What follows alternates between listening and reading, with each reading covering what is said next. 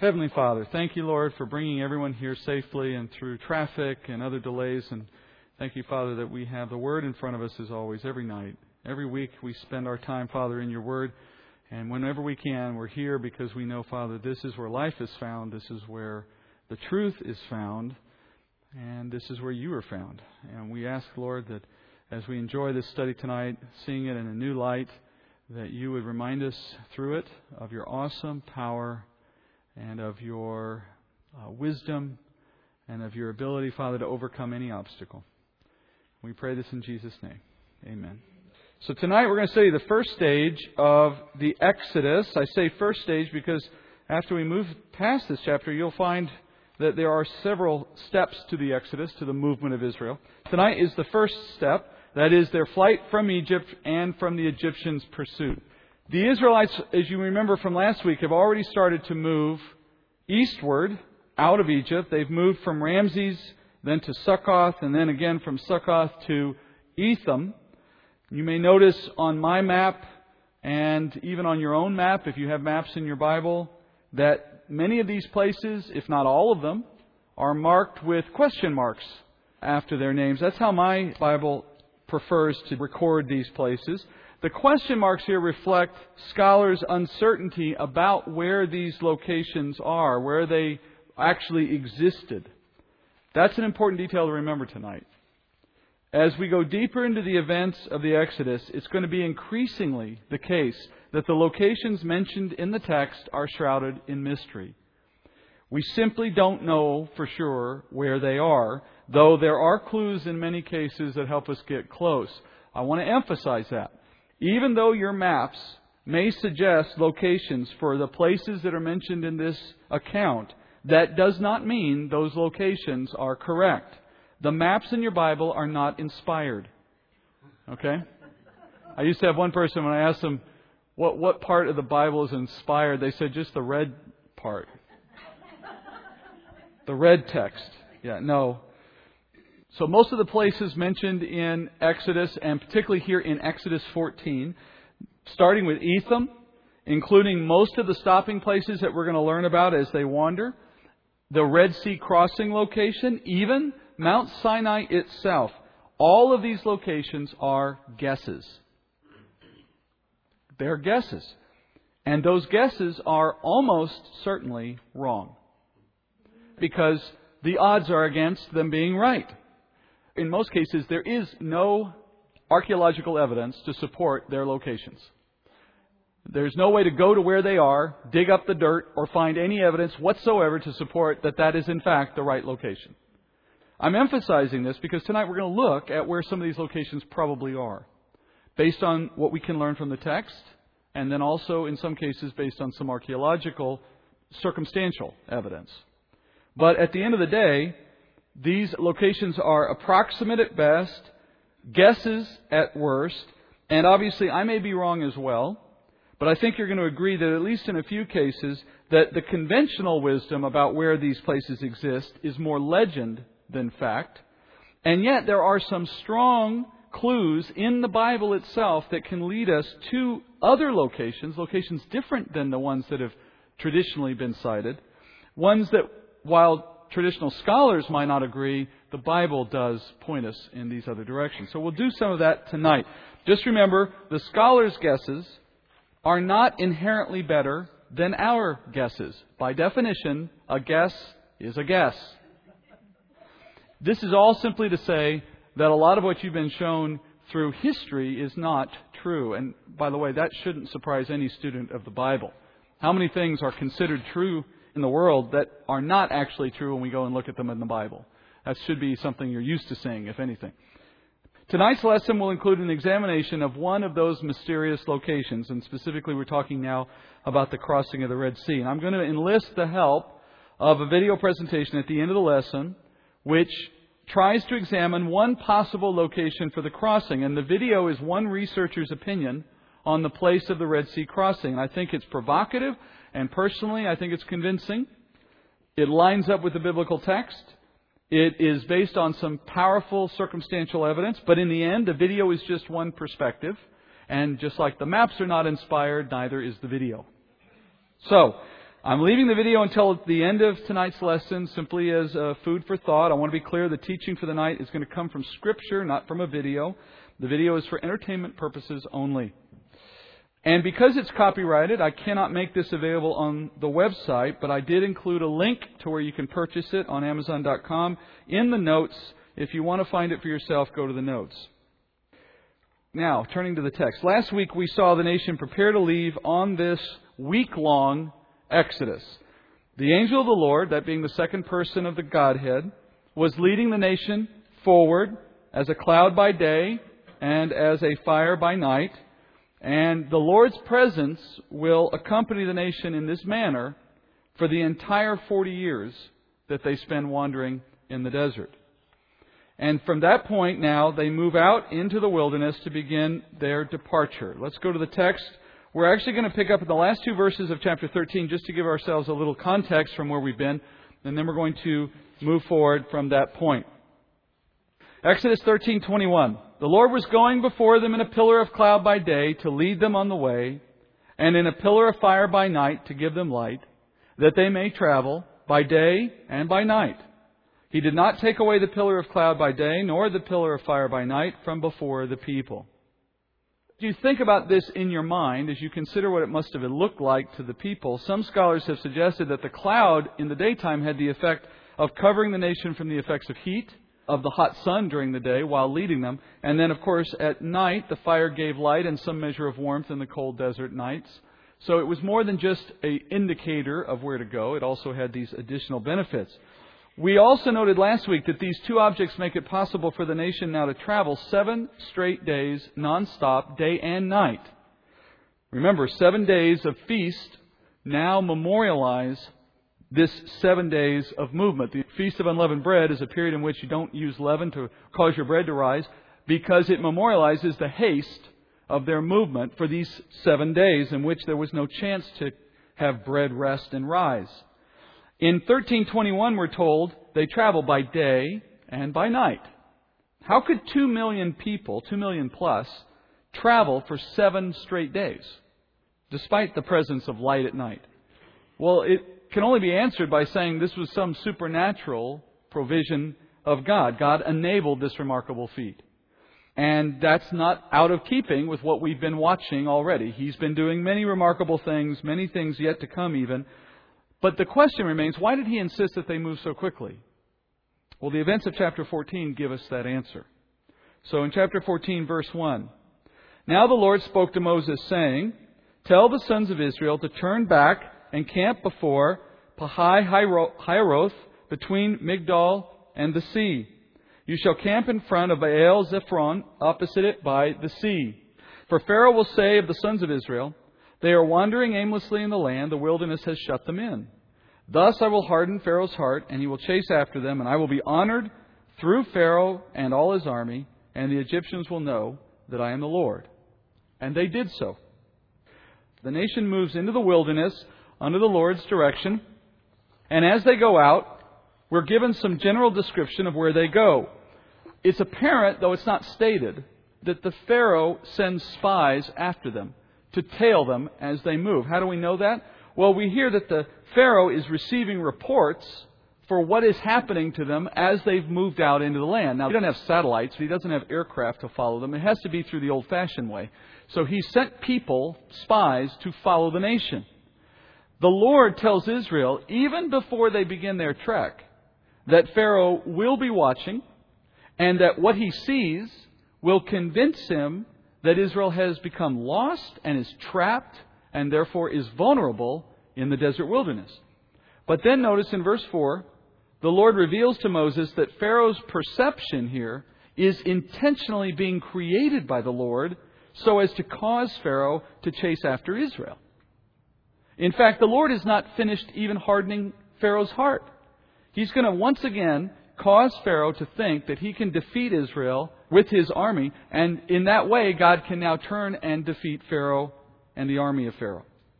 So the Lord here is using Pharaoh's sin to glorify Himself through a display of power.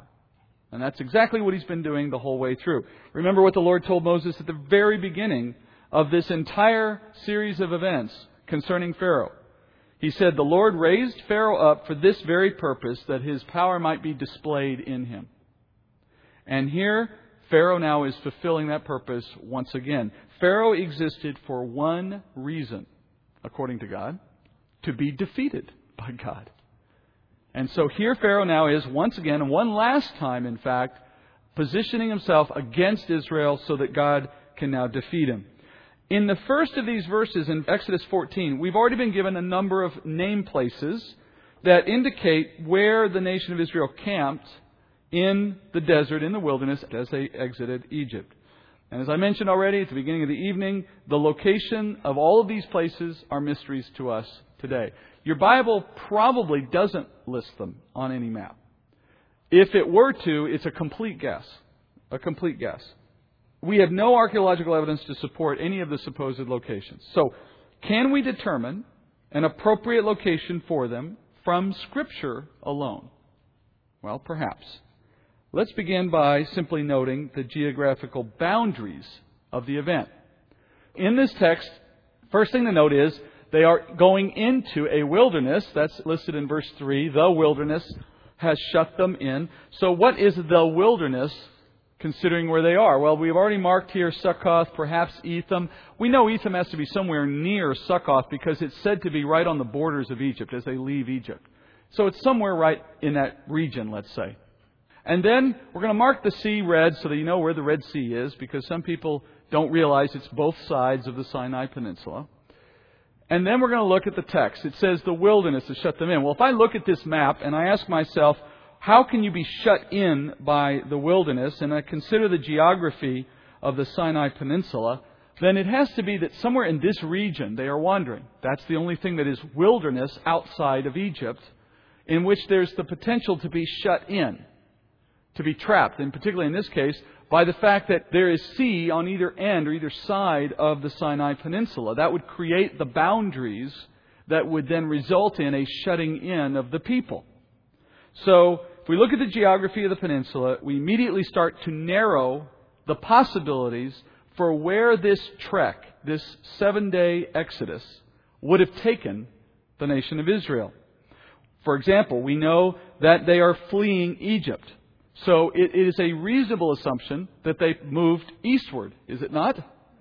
It makes no sense to assume that they crossed, for example, from the east side of some body of water over to the west side. That would make no sense. That would be moving in the opposite direction of where they're said to be trying to go. So we have to assume right up front that wherever this crossing occurs, it is a crossing that goes from west to east, moving away from Egypt. So we have to assume locations that has Israel backed up and unable to escape except across a body of water which is on their eastern side and is somewhere associated with the Sinai Peninsula, and obviously has to be the Red Sea. So that only gives us really two possibilities. They're either on the western side of the Gulf of Suez, or they're on the western side of the Gulf of Aqaba.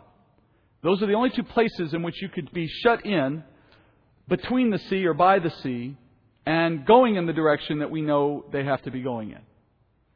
Some have suggested that Israel was not backed up against the Red Sea, but rather against some other body of water, perhaps something called the Reed Sea. The Reed Sea is one of these smaller bodies of water up quite a bit north of the Gulf of Suez.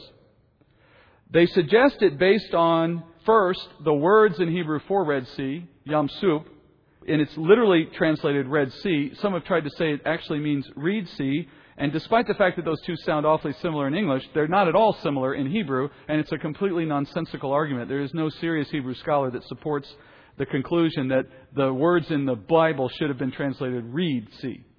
Secondly, the description of the crossing itself doesn't fit with the kind of body of water that the Reed Sea is. It's an extremely shallow, marshy, swampy body of water. You could almost walk across it without a parting of the water. The point is that when we hear of the story, the waters in this body are so massive they create walls on either side of the people. There is nothing consistent with the text, nor even the location makes sense in light of the story. So we're talking about the depths of the Red Sea, either the Gulf of Suez or the Gulf of Aqaba. So if Israel wandered to a point in which they were backed up against the sea, and it is in one of these two places, let's consider the possibility first that they crossed the western side of the Suez. Let's start with the first possibility. Did they cross on the western side? So they must have wandered somewhere on the western side of the Suez, reaching some point in which their only hope now was to cross the Suez, the Red Sea, and go to the other side. There are two serious problems with this assumption. The first is, they would not have been exiting Egypt, would they? They would have been sojourning in Egypt. But the text of the Scripture says clearly they have gone out of Egypt. They have left Egypt. In that kind of a scenario, they've just walked through the breadth and height of Egypt before they exited. Even if they were to hug the Red Sea at the edge of the Gulf of Suez, it's still in Egypt. The second problem is, even if they were to have crossed the Red Sea at some point along the Gulf of Suez, we remember from last week that the Egyptian Empire at the time included ownership of most of the Sinai Peninsula. And historically, they've always had ownership over the Sinai Peninsula. Now, the degree of control they exerted over that land varied from century to century, from dynasty to dynasty. And as the power of Egypt waxed and waned, their control over that land would diminish or would increase. But historically, and in the time of the 18th century, the Egyptian Empire had included even parts of Canaan. So if they had crossed, they're still in Egypt. Or at the very least, they're still accessible to Egypt. They haven't escaped Egypt's control at that point. Taking these two together, it makes the whole premise that they could have crossed over at the Gulf of Suez tenuous at best and really not logical, not considering what the text says. Let's examine the other possibility. What if it's the Gulf of Aqaba that they're crossing? Well, the western side of the Gulf of Aqaba is the best location considering the text of Scripture. First of all, it's a wilderness. Sinai is the wilderness. It's hemmed in by the Red Sea, not on just one side, but both sides. It provides for an escape only by a crossing of the Red Sea from the west to the east away from Egypt. If this were the case, if we're actually saying that Israelites came through the Sinai and wandered until they reached the Gulf of Aqaba and then crossed over the Red Sea at that point, we are saying that Mount Sinai is not located in the Sinai Peninsula. Mount Sinai would have to be located in present-day northwest Saudi Arabia. Could this be possible? Well, we're going to examine the location of Mount Sinai later in a few chapters in much more detail, including, as I said, watching another video at that point which examines archaeological evidence to support the possibility that the mountain is in northwest Saudi Arabia. For now, let's just see if the Bible leaves room for that possibility. First, let's remember what we've already read back in chapter 3 of Exodus. Mount Sinai is the same mountain where Moses first heard from the Lord in that burning bush. Do you remember? At that time, he was in a place called Midian, working for Jethro, his father-in-law. And in verse 1 it says, "Now Moses was pasturing the flock of Jethro, his father-in-law, the priest of Midian, as he led the flock to the west side of the wilderness." This is the side of Midian closest to the sea, to the Gulf of Aqaba. As he was leading his flock to that point, he came to a mountain that the Bible calls Horeb, the mountain of God. So it's located in Midian, on the western side of that land. If we look at a map, we find that ancient Midian is the place directly to the east of the Gulf of Aqaba. It's always been placed there. It's never been placed anywhere else, to my knowledge, in any maps I've ever seen. Later in the chapter, we read this in verse 12. He said, "Certainly, I will be with you, and this shall be the sign to you that it is I who have sent you. When you have brought the people out of Egypt," notice that phrase, "out of Egypt, you shall worship God at this mountain." So at the moment they've left Egypt, they will end up at this mountain. What mountain?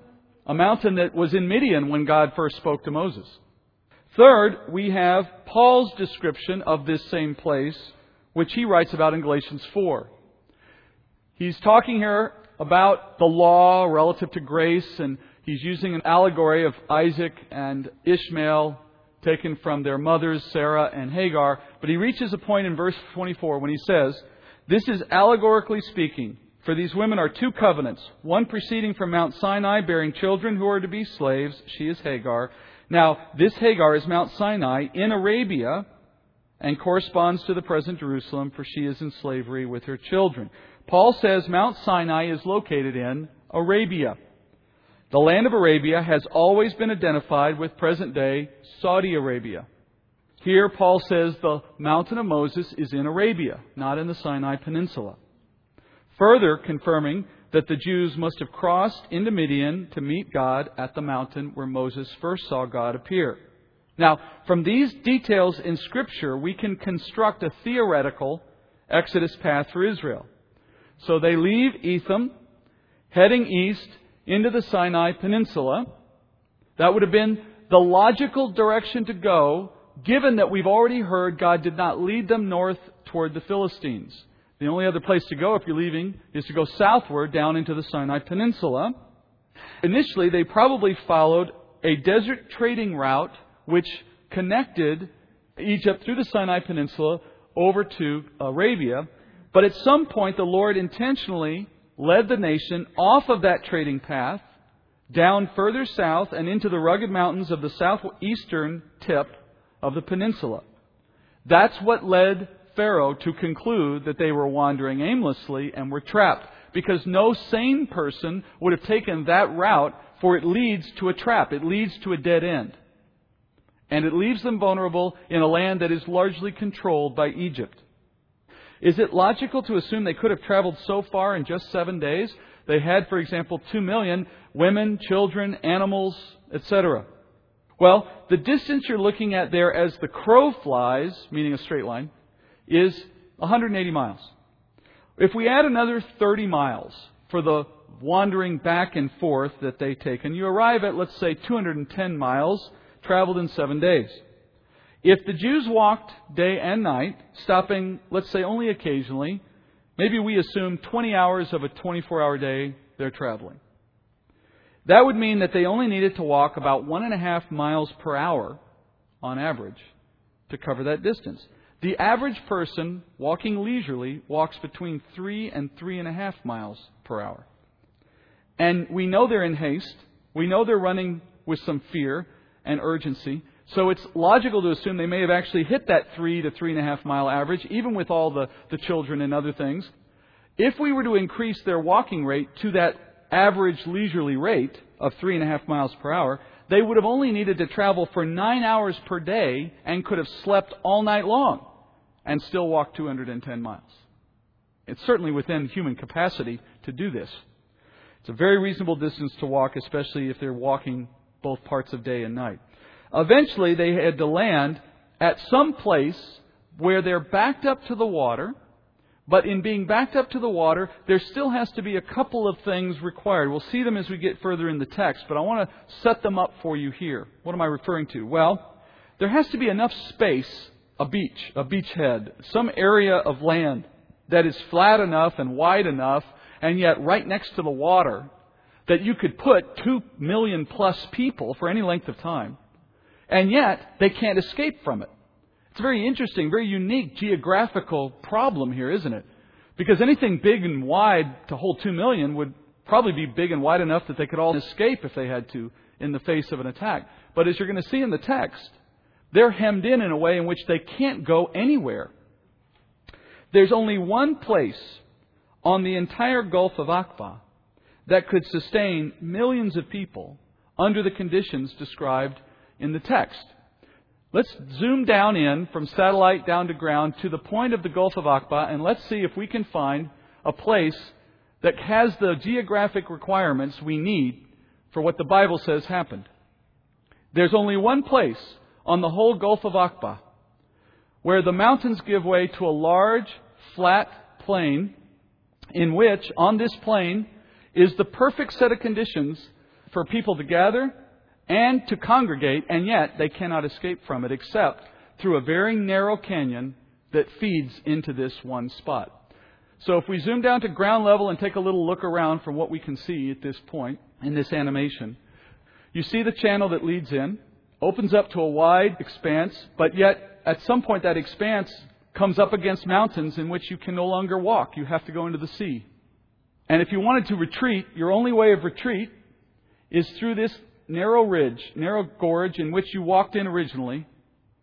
And there's no hope of escaping an army were one to come down that road after you. Currently on that strip of land is a Hilton resort, by the way. Let's look at it from above. Here's them wandering aimlessly, eventually to be hemmed in by the wilderness, shut in. As Pharaoh's spies reported to Pharaoh that the Israelites had left the trade route and were headed south, the Pharaoh immediately thought he had an opportunity. He knew that there was no escape from this southern tip of Sinai, since the Red Sea prevented the Jews from going further. Once they had entered into that steep mountain terrain, they lost the ability to maneuver freely. They would have been like rats in a maze with no way out. From that point, Pharaoh would only have had to drive his chariots into the mountains and let the mountains hold the Jews in place while the army descended down upon them and crushed them. That was exactly the idea God intended for Pharaoh to have, so that Pharaoh would lead this charge against Israel. God left Israel at this location as bait. And in the end, the nation would escape Pharaoh's army through a sea crossing. So that's a background piece. Let's now go into the text and let's watch this transpire. Verse 5. When the king of Egypt was told that the people had fled, Pharaoh and his servants had a change of heart toward the people. And they said, "What is this we have done, that we have let Israel go from serving us?" So he made his chariots ready and took his people with him. And he took 600 select chariots and all the other chariots of Egypt with officers over all of them. The Lord hardened the heart of Pharaoh, king of Egypt, and he chased after the sons of Israel as the sons of Israel were going out boldly. Then the Egyptians chased after them with all the horses and chariots of Pharaoh, his horsemen and his army, and they overtook them, camping by the sea, besides Pi Hahiroth in front of Baal Zephron. So my guess is that this is the location that's being described here in Exodus 14. God hardens Pharaoh's heart once again. We notice that. But notice this time all the people join with him in their change of heart, in their change of mind. Now that Egypt has lost its source of free labor, who's going to do all the work? Who has all the work of building pyramids, making bricks, and the like? Now that they've lost 2 million slaves, the Egyptian people suddenly realize they are going to have to do all this work, and that maybe letting Israel go wasn't such a good idea after all. So Pharaoh readies his own chariot and 600 more of his army, and they set out after Israel. By this point, Israel has already reached this encampment and is situated by the Red Sea. So this movement of Pharaoh comes only after Israel has reached their encampment. Because naturally, at the point of their encampment, Pharaoh sees an opportunity and he moves swiftly after them. If 2 million people walking gets here in 7 days, Pharaoh in chariots obviously took far less. So in a relatively short time after they reach this point, Pharaoh follows with his army. In verse 9, we're told the Egyptian army overtakes Israel by the sea. So at this point, while they're encamped, while they're trapped, this is where the overtaking happens. The chariots of the 18th dynasty of Egypt, and that's the period we're talking about here, were feared throughout the ancient world. They're one of the reasons why Egypt had the best army in the world. They were fast, they were nimble, they enabled a warrior to quickly overtake an adversary. You could dodge an attack easily because they were so nimble. They would turn quickly, come back for a second pass. They were very effective war machines in an age in which there wasn't really anything to compare them with. The design of chariots in Egypt, however, evolved, as you might expect, over the centuries and over the various dynasties. In this particular dynasty, though, there's an interesting detail concerning the chariots. At this point, one design of chariot was fading and a new design was emerging, and for a period they both coexisted. The designs were noted or marked by the number of spokes in the wheels. So there were 4-spoked and 6-spoked chariots. Now, why am I even bringing this up? Wait till the video and you'll see why. Moving on, verse 10. As Pharaoh drew near, the sons of Israel looked, and behold, the Egyptians were marching after them. And they became very frightened. So the sons of Israel cried out to the Lord. Then they said to Moses, "Is it because there were no graves in Egypt that you have taken us away to die in the wilderness? Why have you dealt with us in this way, bringing us out of Egypt?" Is this not the word that we spoke to you in Egypt, saying, leave us alone, that we may serve the Egyptians? For it would have been better for us to serve the Egyptians than to die in the wilderness. But Moses said to the people, do not fear. Stand by and see the salvation of the Lord, which He will accomplish for you today. For the Egyptians whom you have seen today, you will never see them again forever. The Lord will fight for you while you keep silent. Then the Lord said to Moses, why are you crying out to me? Tell the sons of Israel to go forward. As for you, lift up your staff and stretch out your hand over the sea and divide it. And the sons of Israel shall go through the midst of the sea on dry land. As for me, behold, I will harden the hearts of the Egyptians so that they will go in after them. And I will be honored through Pharaoh and all his army, through his chariots and his horsemen. Then the Egyptians will know that I am the Lord, when I am honored through Pharaoh, through his chariots and his horsemen.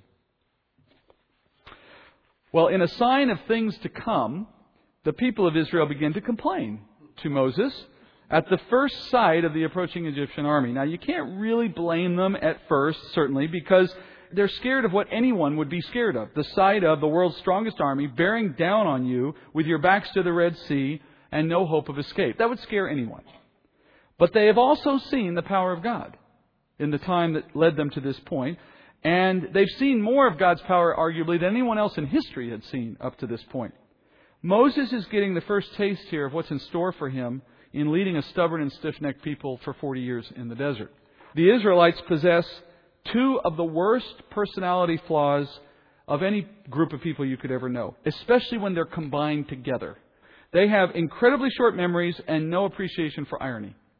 And the two together create these ridiculous statements. It's the only explanation for some of the things they say to Moses. Like, for example, had he freed them simply so he could find a better place for them to die.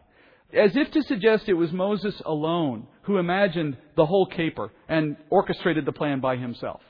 You know, their statement completely denies the reality that it was God Himself who put on this show, who brought all of this together, right? So it's not Moses' fault that they're in any situation.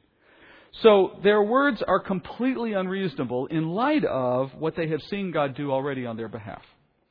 They turn against Moses.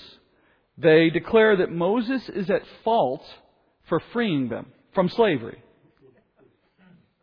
And in a sarcastic statement, they ask Moses, if there weren't enough graves in all of Egypt to accommodate the death of Israel, is that why you had to bring us out here so that we could die here instead? Besides being an exaggeration, the statement is ironic because Egypt was known worldwide for its elaborate graves, those being the pyramids. So it's a bit of an ironic statement intentionally. Remember early in our study when we looked at the way God called Moses into leadership? And among the other things we noted was the way God had prepared Moses by giving him all that he needed to succeed.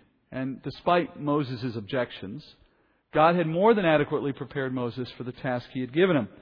And we also noted that God had made clear to the people that Moses was their appointed leader and that God backed Moses so that they would see that and they would follow him. And we drew parallels from what Moses experienced to our own experiences at times in ministry, whether as a formal leader or an informal leader. We can all identify to some degree with some of the things that Moses experienced.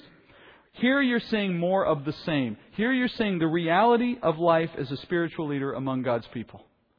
And that reality is that as much as we like to think we are mature and reasonable, the truth is God's people are sheep. And I'm including all of us in this characterization. Like sheep, we are prone to stray. We are prone to get lost. We run in fear. And we also succumb to herd mentality. These are all characteristics of church people. Really, they're just characteristics of people, mind you. But we're saying within the church, this is characteristic of people. And anytime you're called to lead God's people in any capacity, and I want you to broaden this perspective in your own mind because I don't want you to imagine this simply as truth for a pastor or leading in some capacity. Really, anytime you have an opportunity to minister to other people, you're leading them, spiritually speaking, at some level. And anytime you're called to do that in any capacity, you have to be prepared for a similar kind of response from time to time. Even our best people let fear and doubt cloud their memories, and it leaves them vulnerable to saying dumb things about the nature of the problem or the kinds of solutions that should be sought. Not every decision you're going to make in ministry is going to lead to stunning success. And sometimes even our apparent defeats are outcomes God has intended to achieve some greater purpose. So here Moses sits with the appearance of defeat, leading the people to say dumb things. But in reality, it was just the way it was supposed to be, for some greater good for God. God lets events fail. He lets programs fail. He lets ministries fail. He lets churches fail so that His purpose may be met. And human accomplishment, human satisfaction in your accomplishment is never God's purpose. Spiritual growth and holiness in His people and the increase of His glory, those things are the imperatives driving God's purposes. Trials and disappointments are some of the best experiences God can orchestrate to achieve those outcomes. So it only makes sense that a lot of what we might do might fail from a human perspective, because in that failure comes an opportunity for a test or a trial which builds spiritual maturity, which in the end was the real purpose anyway. In response to these folks and their complaining, Moses says exactly the right things. And there's a model here we can draw from. First, he orders the people not to fear. Fear drives more conflict in the church than most people realize, I think. Our conflicts and our disagreements and our grumblings are more often driven by fear than I think we realize. Fear of rejection, fear of judgment, of others' judgment, fear of change, fear of failure, and actually fear of success drive a lot of conflict in the church. But fear is the root. Though there are other things too. There's envy, pride. There's other reasons why we have conflict. And if fear is ultimately the result of a failure to trust in the Lord in the midst of a crisis, then the leader's first response to the people should be to remind them not to fear, but to trust in the Lord. Remind people, exhort people not to behave out of fear. Remind them to trust the Lord and to let Him direct the activities of the church. So the simple rule is don't fear, trust in the Lord. The second thing that He tells Israel is to watch for the work of the Lord in saving them from Egypt. After we tell people don't fear, don't worry, failure may be part of God's equation, trust that God's at work in this, the next thing is to say, now, let's watch for the work of the Lord in what transpires from here. You've got to be thinking, if this is where God brought us, then He has a plan for where we go next. And we conquer fear best, I think, when we remember that the Lord is always at work. So always be ready to echo Moses' words in the face of fear and doubt. Take note of His work and be prepared to see Him show up and address the needs of the people and move you forward. Fears that cause you to second guess whether or not to follow in the case of the people is born out of a failure to trust that God works best through trials. Think about Abraham's servant that he sent to go find the wife for Isaac. So his servant shows up at a well, no plan, and a fear that he'd had no hope of finding the right woman. And while he's praying, she shows up. Or I think of the mourners who were mourning Lazarus' death. And Jesus shows up, and they're too busy telling him how he was too late. Meanwhile, He goes on and raises Lazarus. At the point where we're consumed by our doubts and fears is often the point where God's ready to work. We just have to open our eyes and look for it. And then lastly, Moses tells the people, and this is my favorite part, be quiet. Discontent breeds discontent. The more the people grumbled, the more they tested God. The more they tested God, the more they provoked God's anger with their unbelief. And that's a pattern we're going to have a chance to follow more closely in later chapters. The pattern grows so bad, in fact, that eventually it becomes the impetus for God barring the people from the promised land. Even now, Moses is recognizing that the people are their own worst enemy in this battle. And so there comes a time for Moses, and I think for us as well, to remind people to stop grumbling, stop testing the Lord with our sinful doubting and fears and questioning. Because those things are sins. They're sins because they're born out of unbelief. Instead, be quiet and let the Lord work. So though the text doesn't record Moses' words to the Lord now, we can tell by the Lord's response in verse 15 that Moses must have asked for help, cried out to the Lord after he told the people to be quiet. And look at what the Lord says in verse 15. It's a fascinating response. The Lord says to Moses, "Why are you crying to me?" God's answer to Moses is, "I already made you the leader. I gave you my staff. The answer to your dilemma is obvious. Raise your staff, the waters will part, order the people to go forward." Now, how was Moses supposed to know that he could do that? That he could drive people forward into the sea? Because the Lord had already told Moses in the burning bush he was going to return to the mountain and worship Him. What's on exactly the opposite side of this short walk across this thin gulf? The very land where Moses spent 40 years. He can see it. He knows it. It's like looking into his own backyard from the other side of the waters. And Moses has been told from the very beginning of this that he would end up there again with this people. In fact, when he left Egypt, God said, "You will meet me and worship me here at this mountain." Now, is that a bridge too far? No pun intended. To have Moses believe that this was the moment in which he could part the waters? Well, have you noticed Moses' staff plays a prominent role in all or most of the supernatural acts that God has done in the course of this experience, right? Obviously, the staff itself is not magic. It's not special, except that God has purposed to work through it. That was the whole reason why God gave Moses the staff, and when He gave it to him, instructed him to keep it with him always. The obvious point God has already made to Moses is that I've equipped you to lead this people. I've given you clear instruction. I've shown you the power you possess by my word, by my working through you. And the path forward is obvious. You just have to take a step of faith to go there. And then He says, so why are you crying out to me? It's as if God is telling Moses, if you aren't going to use the things I've already given you for your mission, why do you come back to me for something else? What else can I give you at this point? Now, you and I may be sitting here saying, well, wait a minute. He never actually said the words, Moses, part the sea. I have to believe, based on what God is saying now, that He knew the heart and the mind of Moses. And in that heart and in that mind, there must have been an understanding that he could go across the water. But he didn't have it in him in the moment to actually believe that that was what was going to happen. And so he hesitated.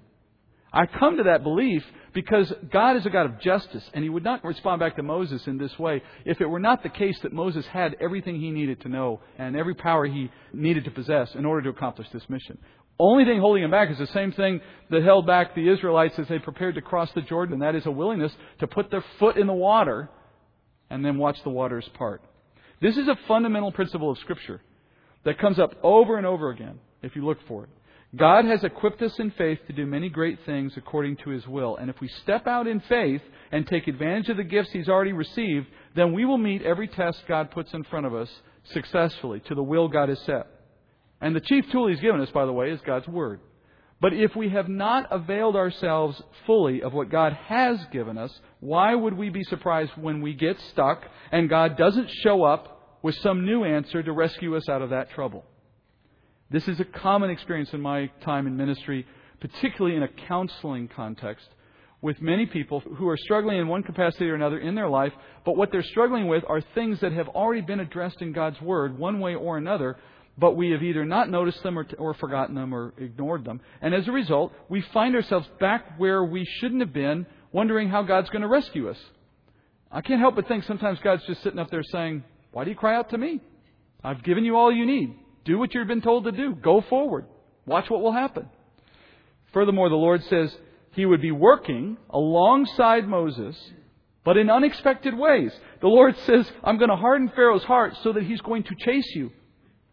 You know, if you had taken a poll of the Israelites at about this point, I'm sure that the option of let's have them chase us into the sea would have been way down the list of the things they would have voted for. But in the end, God's purpose in Pharaoh's existence is best met by having him chase them into the sea, because obviously when they do that, the crescendo of all of this is going to be God's might shown in the destruction of these people. What a great example of how you work with the Lord in accomplishing His will. He puts us on a path that's aligned with His will. He gives us gifts, and He defines our purpose and our task. He asks us to follow the plan. He questions why we come back to Him when we haven't even executed the stuff He's given us. But then as we go through that plan, He works in strange and even unexpected ways alongside us to make the most of our meager efforts. Consider what He's doing here. Moses is going to raise a stick in the air. The Israelites are going to flee like scared children into the water. That's their contribution. And with those steps of obedience, God creates a backdrop on which He can then work to display His great power and glory through the destruction of the Egyptian army. So you see, the stick had to go up in the air. The people had to walk into that channel of water before the rest of it could follow naturally. But all the glory came from God's work alongside.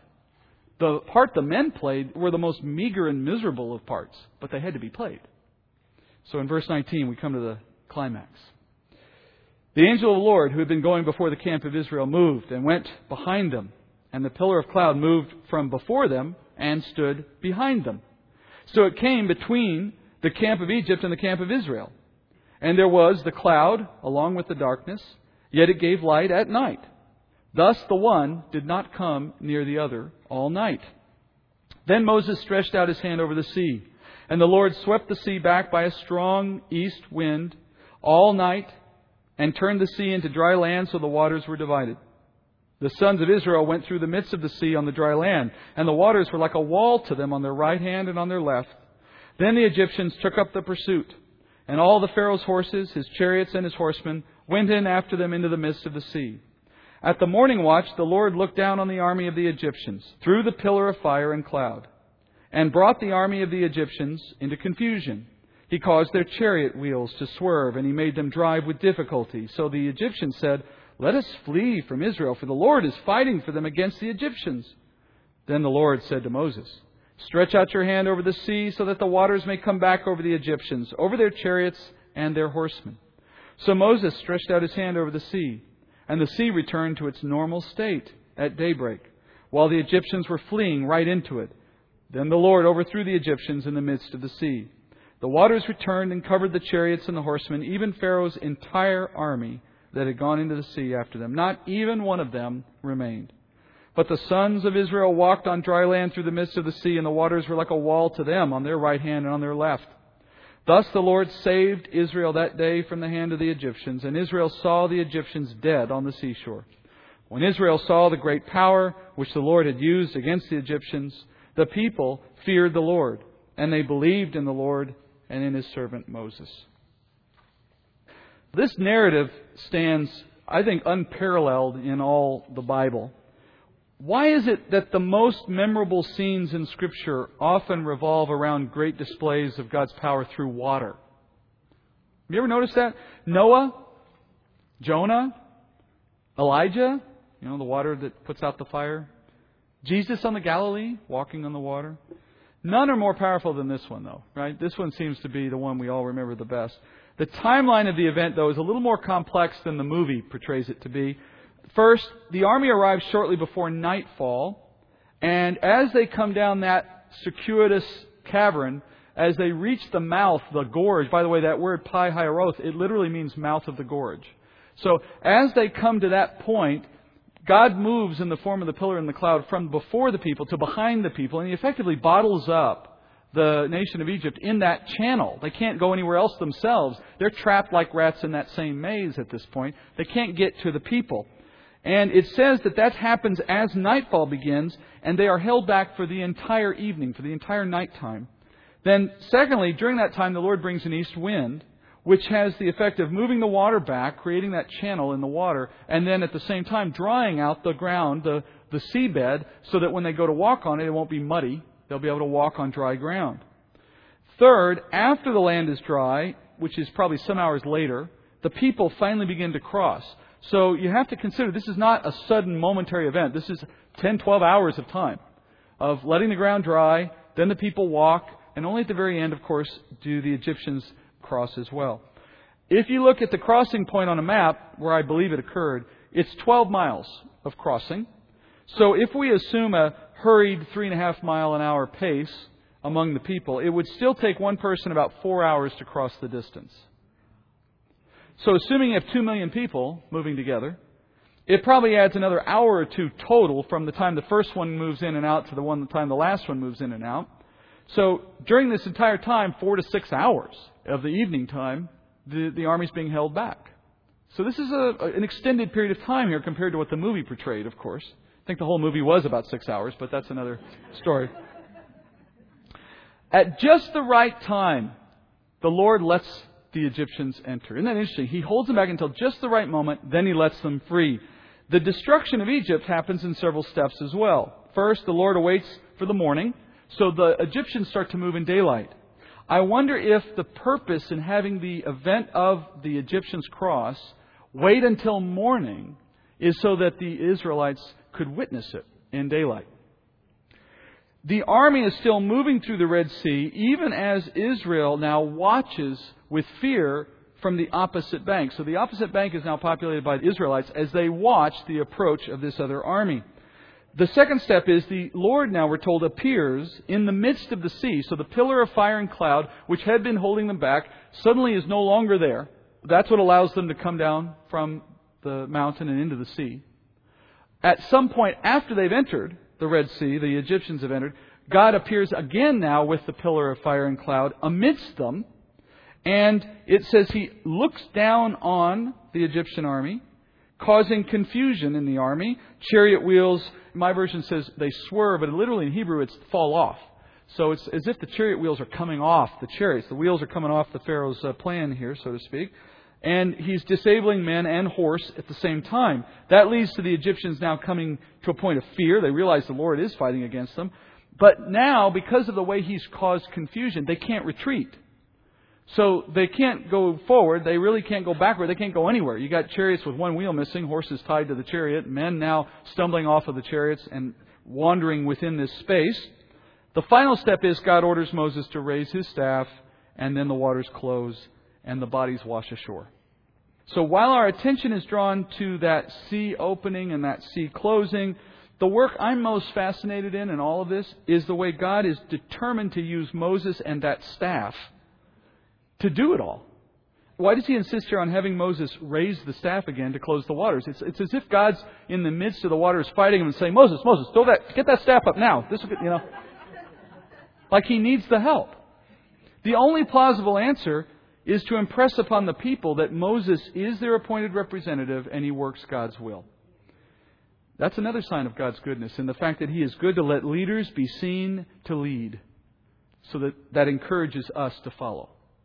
Now, rather than spend any more time on describing this scene we know so well, I happen to have found some rare archival footage taken of the event. I've condensed it down to the 2-minute version. So this is the 2-minute version of the crossing. Who is like unto Thee, O Lord, from everlasting to everlasting? I'm available to take the whole movie and do that if you'd like. I can get the thing. I think I can get it down to 7 minutes. That concludes the formal part of the teaching.